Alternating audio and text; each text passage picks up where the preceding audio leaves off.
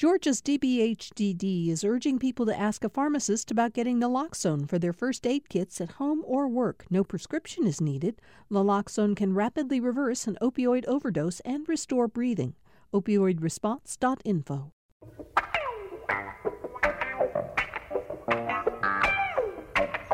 Glad to have all of you with us for today's edition of Political Rewind. It is Wednesday, March 17th. I'm Bill Nigut.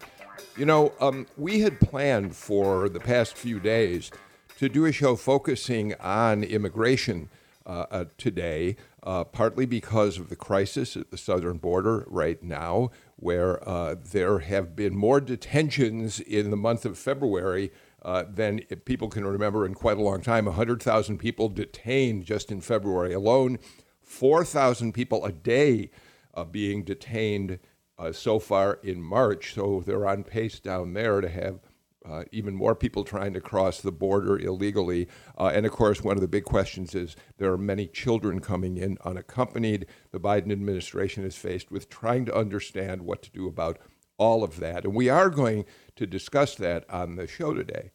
But of course, there's a second immigration thread as well. And that is the shootings, the shocking shootings at 3 massage parlors in metro Atlanta, one in Cherokee County and 2 in Atlanta, which killed Asian Americans who were working at the massage parlors. And the questions are being raised, of course, today as to whether these are anti-Asian hate crimes. President Biden is staying in touch with the city of Atlanta, with Mayor Keisha Lance Bottoms. The FBI has come in to investigate what's happening, and we're going to talk about that and the potential for that to be yet another example of a series of incidents that have involved Asian Americans being targeted either by bias of some sort or actual violence as a result of the pandemic, which started in China more than a year ago. But finally, there's a third thread, and it's a little harder to just think about right now. It's St. Patrick's Day, a day in which Irish celebrate here in America probably more heartily than they do anywhere else in the world, even perhaps in Ireland itself. Nevertheless, we can't forget that in the late 19th century, the Irish were the targets of pernicious, virulent hatred and anti-Irish sentiment,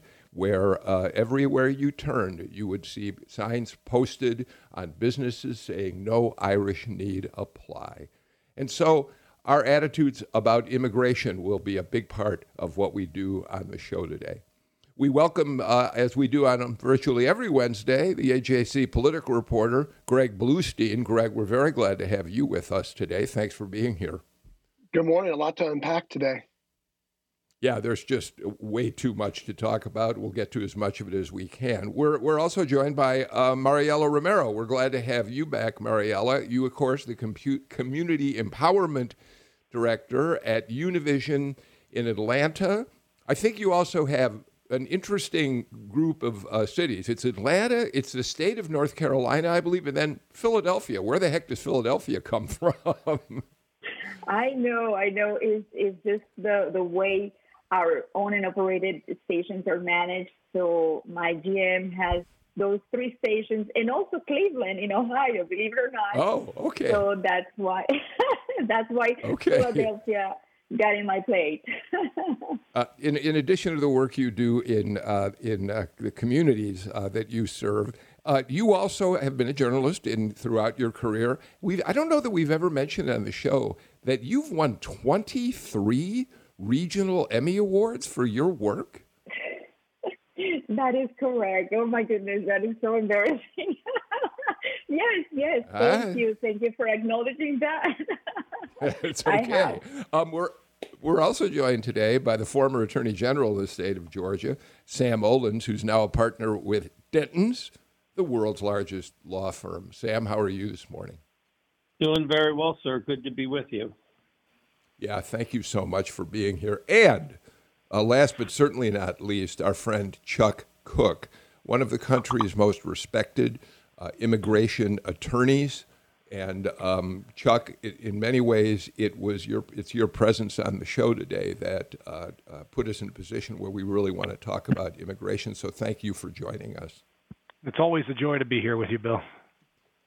Okay, so let's talk about the shootings as a starting point. And we've got to be very careful here, clearly. We have no idea at this point. Law enforcement has no idea at this point what links these shootings. There clearly is some link. It was one suspect who's now been arrested, but whether this was anti-Asian bias or some other issue, we have no way of knowing. Nevertheless, the very fact that there has been so much bias, so much virulent hatred pointed at Asians in this country since the pandemic started, since Donald Trump began calling it the Chinese flu, the very fact that it's being investigated as a potential hate crime is worthy of our conversation. Greg, I want to turn to you, but first what I'd like to do is play for you a soundbite from Jay Baker, the sheriff up in Cherokee County, who speaks to the very point I just mentioned. Well, nothing's going to be ruled out. We're conducting a multiple homicide investigation. So wherever the evidence leads us, that's where the investigators will go.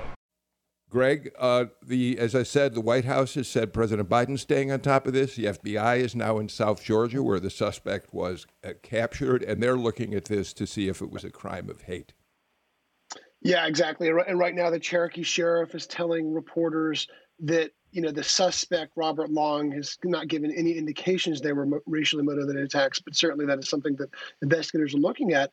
And regardless, you've got a major increase in hate crimes against Asians and Asian Americans between 2019 and 2020, which advocates link to that rise in anti-Chinese rhetoric and the labeling of COVID-19 as the China. I'm sorry to say, Greg Bluestein, we have just lost your audio. You're back, Greg, so please go ahead and try to continue what you were saying. Oh, I was just saying that there's been 150% increase in the reporting of hate crimes against Asian Americans and Asians between 2019 and 2020, and which is a surge that the advocates link to the rise in anti-Chinese rhetoric. And you've got the group Stop AAPI Hate, which was formed to prevent anti-Asian discrimination, saying in general that the community has been reeling from high levels of racist attacks. So you can't draw the direct line right now, but certainly this is part of certainly there has been a trend of anti-Asian crimes that are on the rise. Chuck, Mayor Keisha Lance Bottoms just issued this statement just moments ago. I commend law enforcement for their quick work in arresting a suspect in the tragic shootings on yesterday. A motive is still not clear, but a crime against any community is a crime against all of us. I've remained in close contact with the White House and the Atlanta police as they work with federal, state, and local partners to investigate the suspect who is responsible for this senseless violence in our city. And she sends out her prayer, she says, to the families and friends of the victims. Chuck? Yeah, this is a kind of an example of words have consequences and how we use words in ordinary conversation. The rise in hate crimes against Asian Americans didn't just occur by magic. It occurred because of rhetoric, and it's the same type of rhetoric that's been used historically against just about every immigrant group, ethnicity, and religion that's come to America over time. It's tragic that we have to go through this. So this is happening. Hopefully, there is other reasons for this terrible onslaught that occurred yesterday. But if it does turn out, in fact, to be directed towards Asian Americans, it should give us pause and help us, cause us to think more heavily and clearly about how we as a society and as a community use words in our speech, because words have consequences. Sam Olens, as the former Attorney General, you can put yourself, I think, and I'm not trying to suggest that you should give Chris Carr advice on how he does his job, but you can understand what an important role the AG is going to have to play in helping understand what happened here, especially if these are crimes of bias. Well, look, I'm just glad that we were successfully able to pass a real hate crimes law a year ago, and that we had the support of both Republican and Democrats in so doing, in getting that legislation across the finish line. Look, as Chuck said, words matter. I mean, when you had the former president talk about the Chinese flu, it takes little stretch to assume people would then start going after Asian Americans. And anytime you encourage attacks on any minority group, it is vicious, unwarranted, and un-American. Clearly, I'm sure Chris would be working with the Fulton County and Cherokee County district attorneys. And clearly, with the FBI already involved, the Department of Justice will be engaged along with the GBI. But I mean, candidly, there's no shock. It was referenced, the 150% increase in 1 year of hate crimes involving Asian Americans. And I think it would be really good if the governor specifically made it a point today to tell folks to lower the flame and to support all Georgians. That would be, and I think that's very much in keeping with Governor Kemp's modus operandi. Today's just an opportunity for him to maybe talk to Senator Al and a couple other legislators and turn it into a more positive moment for our state. Mariella, the Pew Research did a study. This is now a number of months old. They released it late last summer, or in the middle of last summer. Nevertheless, it's probably still pertinent. Their research shows that 4 in 10 U.S. adults say it's become more common for them to hear people express racist views towards Asians since the pandemic began. And what I find striking about that, Mariella, and I suspect there's some parallels to how some people talk about Hispanics, is not just the prejudice itself. It's the apparent that what underlies these figures is how easily people seem to be willing to express bigoted views in conversation day to day.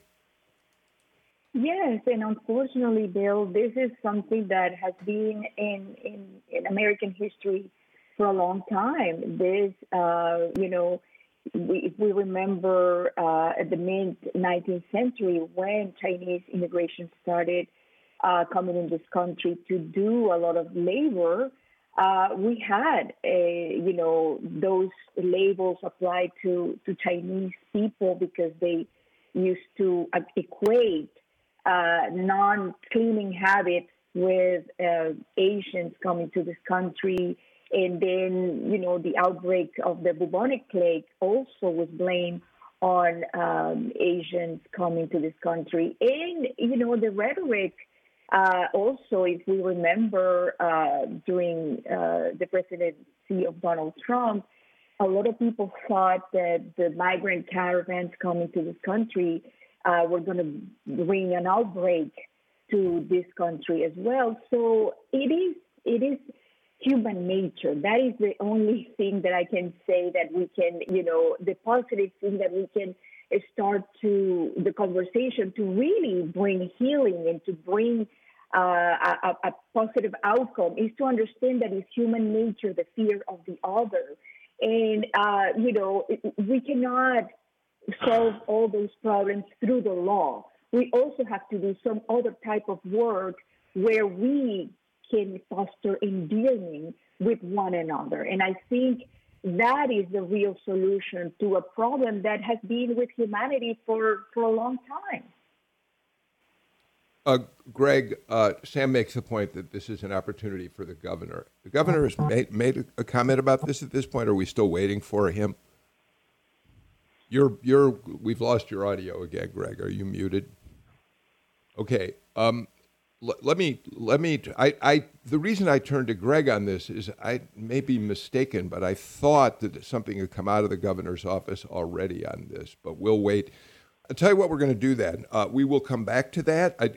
We want to move on to other immigration topics at this point anyway, because we don't know as much as we need to about what was motivating these crimes. We'll certainly talk about them more on the show in the days ahead, and we're looking tomorrow to bring in some additional panelists that may enlighten us about what's happening here. So let's turn to the issue of immigration as it relates to what's happening at the border. Chuck Cook, The Biden administration is really struggling with a very difficult situation right now. As I said, illegal border crossings have increased exponentially in the last month or so. There are children coming in unaccompanied.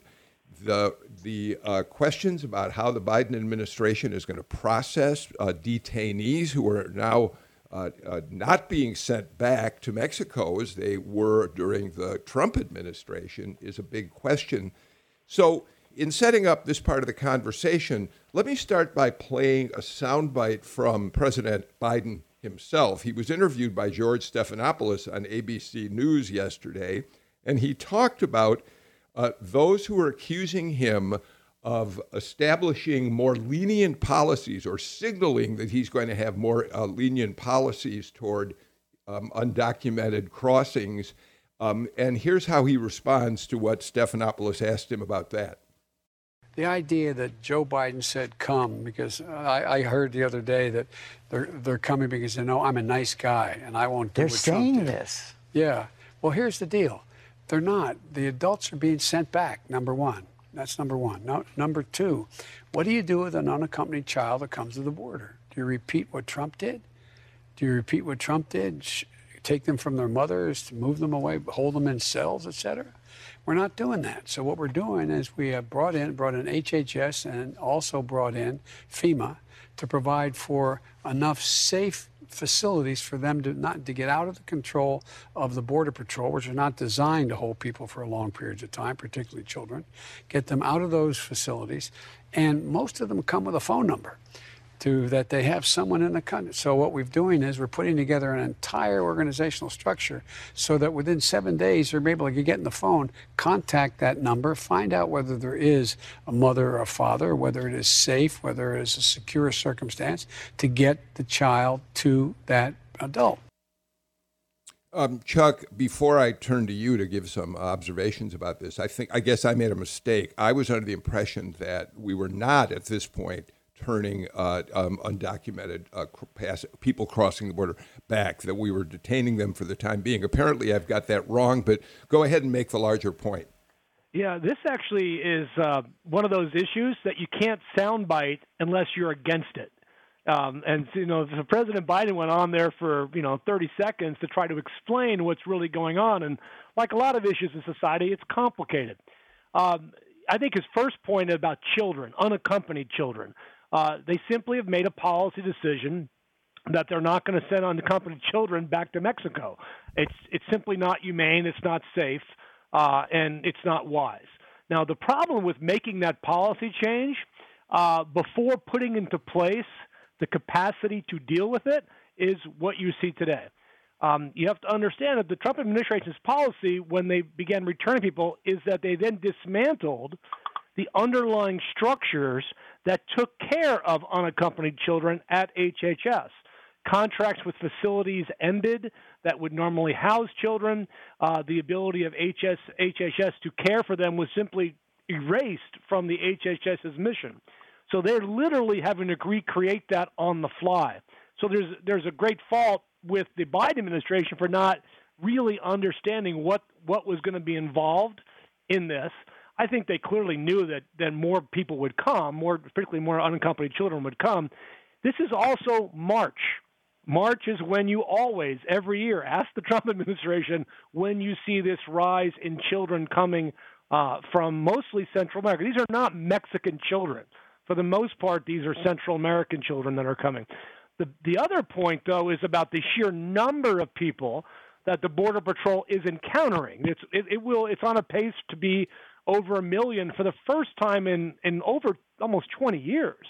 But as the president made clear, and as Secretary Mayorkas made clear in his statement yesterday, we are deporting the adults and families. So if you're a mom and dad with a kid, they're deporting you. They're sending you right back out. It's not that they're detaining people. And I can tell you from ICE's own view of ICE detention facilities, they're getting fewer people detained. So people are being quickly turned around and sent back to Mexico. This is something I think you'll look back in a couple months and go, man, that was a crazy march.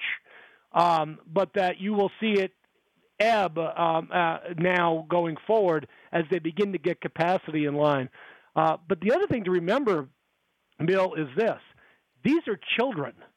If you just say, okay, come in the country, off you go, we're not going to detain you, this goes to the people that are complaining that the Biden administration is holding them in bad facilities or longer than necessary. The reality is you have to care for these children. So they have to do rapid background checks, make sure locations are safe where they're going, the methods of getting there are safe. And again, the capacity to do that simply wasn't in place. And I think in a month or so, a lot of these issues will resolve themselves. Sam, in the meantime, though, the Trump administration took an extraordinary amount of criticism for its policies on the border, which may or may not have been justified depending on your point of view. But at this moment, it's probably worth remembering that Joe Biden served as the vice president for a president who became known as the deporter-in-chief because President Obama set new records at that point in sending people back across the border. What that says to me is that we got to be careful before we decide that this is an issue of Democrats versus Republicans. So I think we should acknowledge that this has been a crisis for a couple decades at least, with both Republican and Democrat presidents at the helm. I think we also need to realize that as long as the governments of Guatemala, Honduras, and El Salvador provide little hope for their residents, many Central Americans are going to want to flee to America, to that shining city on the hill. So this isn't simply a problem at the border. This is a problem with incompetent or immoral governments in South America that are frankly pushing their people out. Mariella? But I want to challenge a little bit what Mr. Olin is saying, because it's true. There is incompetence and corruption in Latin America, and that's why people are fleeing. But it's not that the people are pushed by those governments. It's the humanitarian crisis that are occurring in those countries. And it's also a result of bad policy, U.S. policy towards Latin America. I believe that President Jimmy Carter was the last one who really had a clear vision on how to engage with our neighbors to the south. And that was a good proposal. But after Bill Clinton and, of course, 9/11, everything changed. And Latin America was not attended by the U.S. and not engaged. And then you have Cuba involvement in Venezuela. And then you have, after that, 4 million Venezuelans leaving the country, being around the world, creating a humanitarian crisis in Latin America. And then now the Biden administration had to respond with a TPS. And that is the larger conversation. And Central America has been in a complete mess for such a long time. I think it is time for the U.S. to understand that creating a policy to Latin America to combat those incompetent, governments is going to be to the benefit of this country in the long term. Okay, Greg Bluestein, I understand you are back with us. Let's do this. I want to take a break. And then I'd like to continue this part of our conversation about what we're seeing. How could the crisis we're experiencing right now affect the immigration reform package, the rather sweeping package that President Biden has proposed, and what are the implications of that package? But Greg, before we turn to that and go to the break, we lost you right as I was asking about Governor Kemp. Am I right? Did the governor's people say something about this early this morning? He did. It was last night. He said he was praying for the victims of the horrific attacks and appreciated law enforcement who quickly apprehended the suspect. I'm sure he'll say more later today. He's got stops in both Augusta and Savannah, and I'll be with him in Savannah. The point being, he has not said anything yet about the need to investigate whether this is anti-Asian motivated. So thank you for clarifying that for us. All right, let's get to our first break of the show. We'll be back with more in a moment.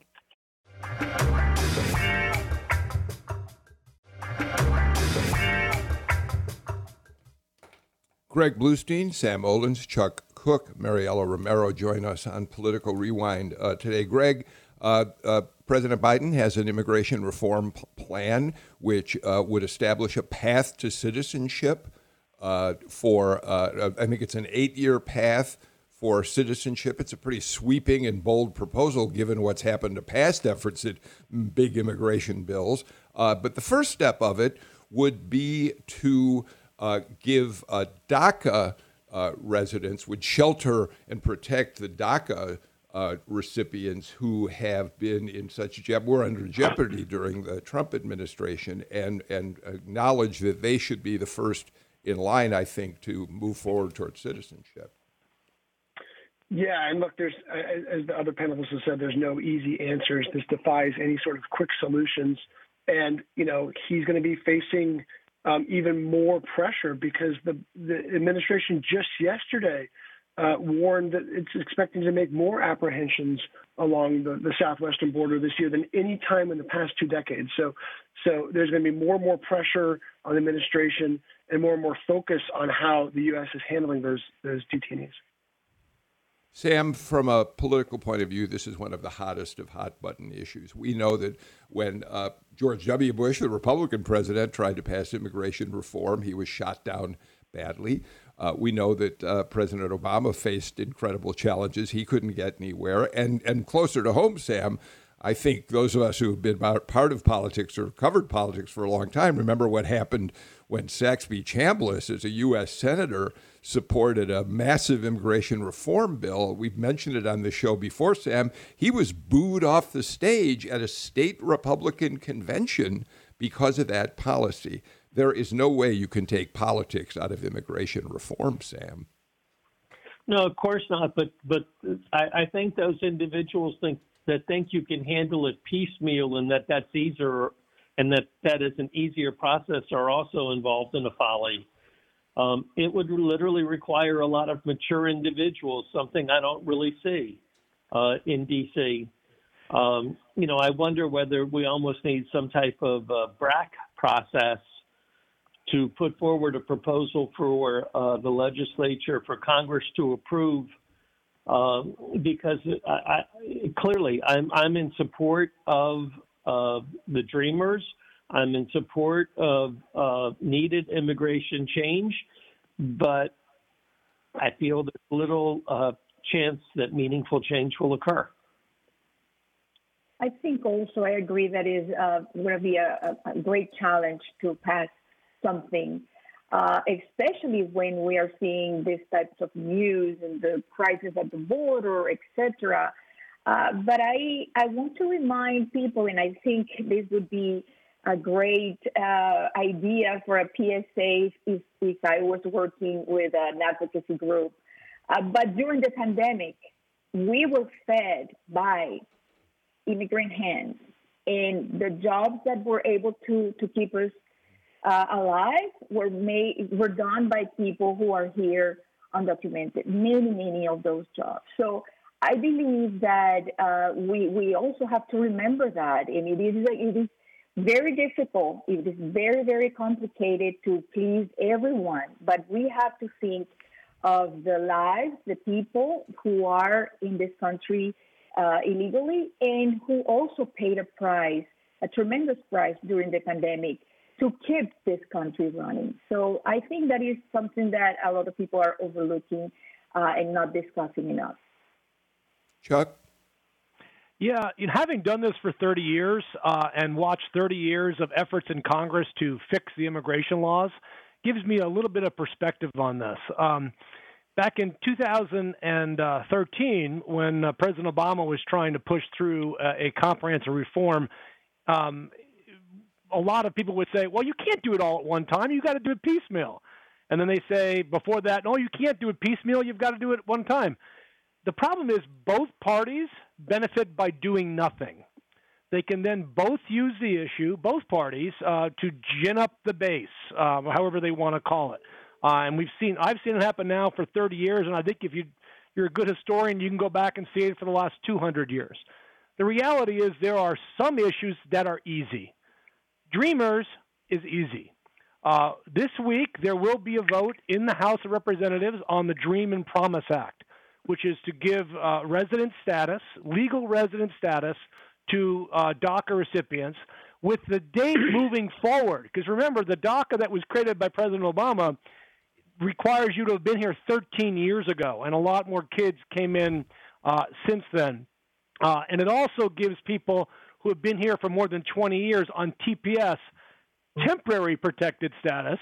It's a very interesting use of the word temporary. It gives them basically recognizing that you've been here half your life, we're going to give you a green card. It does nothing else beyond that.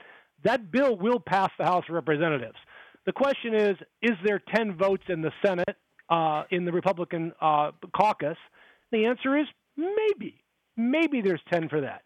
But President Biden's bill, which is a comprehensive bill, is something that will not get a vote in the House.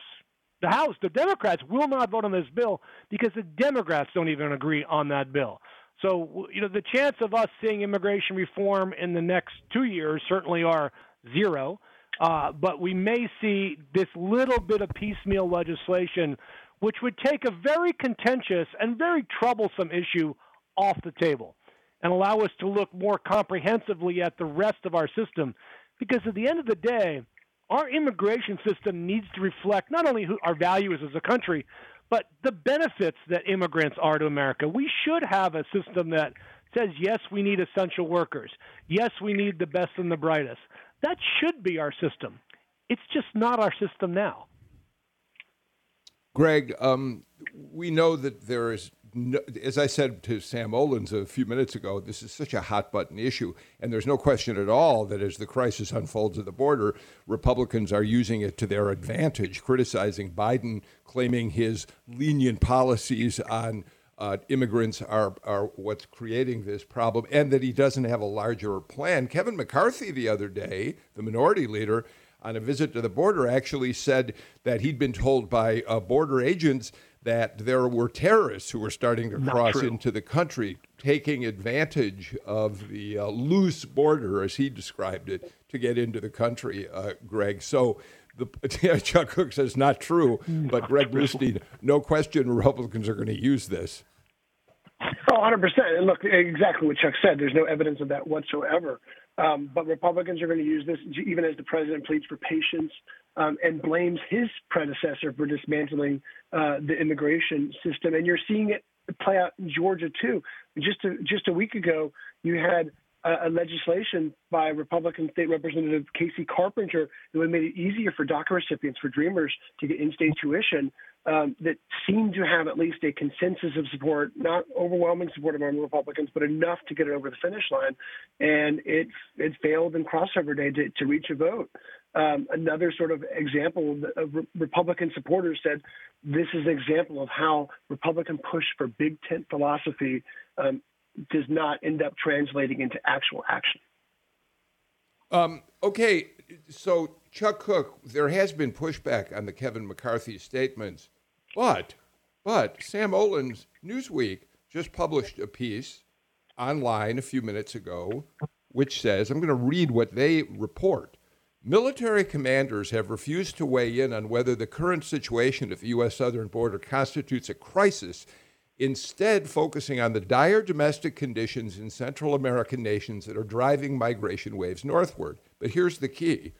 The commanders of the U.S. Northern Command and Southern Command told reporters at a joint briefing on Tuesday that the military is continuing to support President Joe Biden's efforts to bring a surge under control, but raised concerns about terrorist and gang organizations using the chaos to infiltrate the country. Democrats had pushed back on McCarthy by saying, if there are possible terrorists coming across the border, how come those of us who are on the Intelligence Committee haven't been told that themselves? But now you have military leaders expressing their concerns publicly.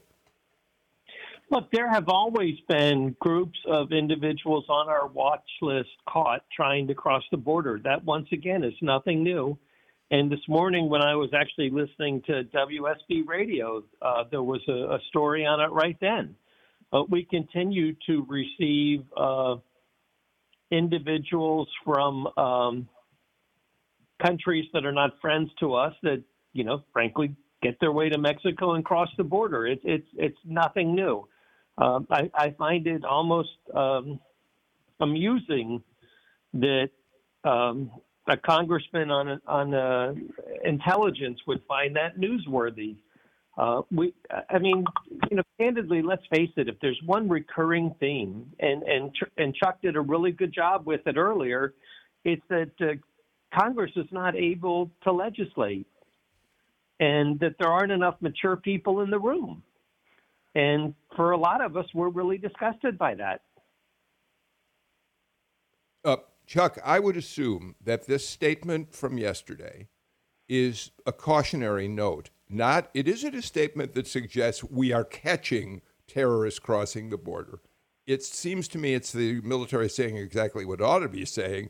We're on the alert because we would try to stop any terrorists who might try to get into the country. That is not necessarily supportive of Kevin McCarthy's very, very big and scary statement. Well, McCarthy lied. Let's be clear about that. There's literally no evidence that what he's talking about has occurred in the last 20 years. But I like my military saying we need to be vigilant of this, and keep in mind that the Mexican side of the U.S. border is controlled by the narco traffickers, which are international gangs of criminals. They control that, and they're cognizant of that. I want them to be cognizant of that, and that's again why we shouldn't be deporting people back into their hands. Because what's happening is our kidnappings, murders, rapes, horrible violations of people of every age and sex going on down there. And by having, an immigration policy, because we don't have immigration laws, means that we are literally not solving a problem. We are continually dealing with the problem. And isn't it getting old? For me, it's getting old. And I just love Sam's statement. There just aren't adults that are willing to deal with this in Washington, D.C. It's not a party issue. It's just not. Mariella, go ahead. Finish, Chuck, please. I'm sorry, Bill. So Axios reported... Oh, Sam, go ahead. I'm sorry. So I apologize, Mariella. Axios reported that the Customs and Border Protection Agency confirmed to Congress that 4 people were arrested at the southern border October 1, matching names of FBI terrorist screening database. They came from Yemen, Bangladesh, Serbia. So, the issue was whether it occurs in March, February, January, or last July. It's a recurring threat. Okay. Mariella, thank you for that, Sam. Mariella, how concerned are you that with all this attention focused in such a partisan way on what's happening right now at the southern border, that it's going to make it harder? Chuck Hook thinks that you might be able to come up with enough votes in the Senate to overcome the filibuster. But doesn't this crisis make it harder and harder to get the support that the Biden administration needs to pass this bill? Unfortunately, yes. It makes it harder because, like it was mentioned before, this is an opportunity for example, Republicans to rile their base and talk about immigration and create an issue of this. And this also presents a challenge for Democrats because then you have more conservative Democrats being scared of this issue and that, people are going to think that they are soft on border security and they don't want that perception. And then you have the liberal wing of the Democratic Party who is not satisfied. And what I think is also a big problem is that this will turn off the electorate, the Latino electorate that is counting on some immigration reform being passed, because this has been a carrot that has been dangled to our constituents for a long time, or especially from the Democratic Party. Obama promised things that he did not deliver. And now if we have President Biden, this administration doing the same thing, people are going to be disillusioned. They're going to think that their vote is not, it didn't matter. And how many times are you going to dangle that same issue over and over again? It's like Chuck was saying, it's getting old. All right, Mariela Romero, you get the last word in this segment of Political Rewind. We've got more to talk about. We're going to turn to the legislature after these messages.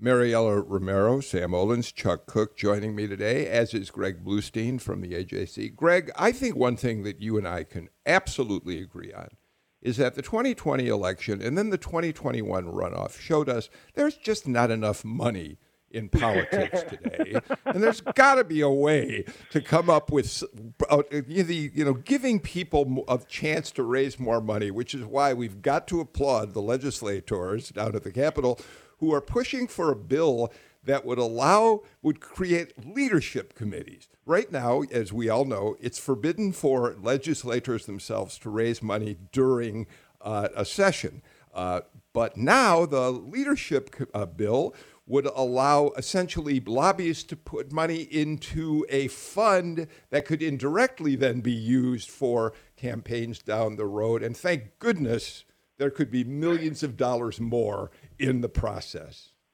What's going on, Greg? This is ridiculous. Yeah, Bill. Only the Senate runoffs only cost $1 billion. So overall, but you're exactly right. This would allow groups like the House Republican Trust and the Senate Republican Leadership Funds to raise even more cash to support Republican candidates. It allows also party leaders to kind of flex their muscles and get discipline on votes. So you could see even fewer mavericks out there who buck party lines to vote across party priorities. So it's going to be critics are already saying this would provide more incentive for lobbyists and special interests to donate unlimited amounts during the session, not just to legislative leaders, but also to governors and other statewide officials who would be able to use the money to directly coordinate with their political campaigns. So a very distressing new category of funds to watchdog advocates who want less money but not more money in state politics. I'm sorry, Greg. Sam, the supporters of this bill say, no, we misunderstand. What this is really about transparency, because now the lobbyists and organizations that put money into this leadership fund will have to reveal who they are, whereas right now dark money can be spent indirectly for campaigns. What are your thoughts, Sam? Well, but there's federal laws that permit dark money, so at the end of the day, it's still going to exist. Chuck? I mean, I agree with Sam. Go ahead, I mean, Sam. This is crazy. Sam, I think I interrupted you. Finish what you were going to say. No, look, I support transparency, but I think transparency needs to be throughout the system, both state and federal. Okay, Chuck, go ahead and make your point now. Well, I agree with Sam. I mean, the reality is that if you could still give dark money, now you want to give people money during the legislative session. Yeah, I'm sure that won't look bad. It's a ridiculous proposal. I guess since they didn't vote themselves a raise, this is another way to bring money into the coffers. I just don't get it. I just don't think folks that are elected think this is a good idea, at least from a public point of view. Well, I think that this is another way, another form of corruption in a way, because, if you are able to give money, to politicians who are deliberating the laws that you want to pass, how is the average voter feels when you have more chances of passing legislation that is unpopular, but is backed by lobbyists? But immigration reform, which most of the American people want to pass, it doesn't have a chance. So this also goes to my earlier point that people are going to feel like voting doesn't matter, that, only special interests and people with money are the ones who get what they want.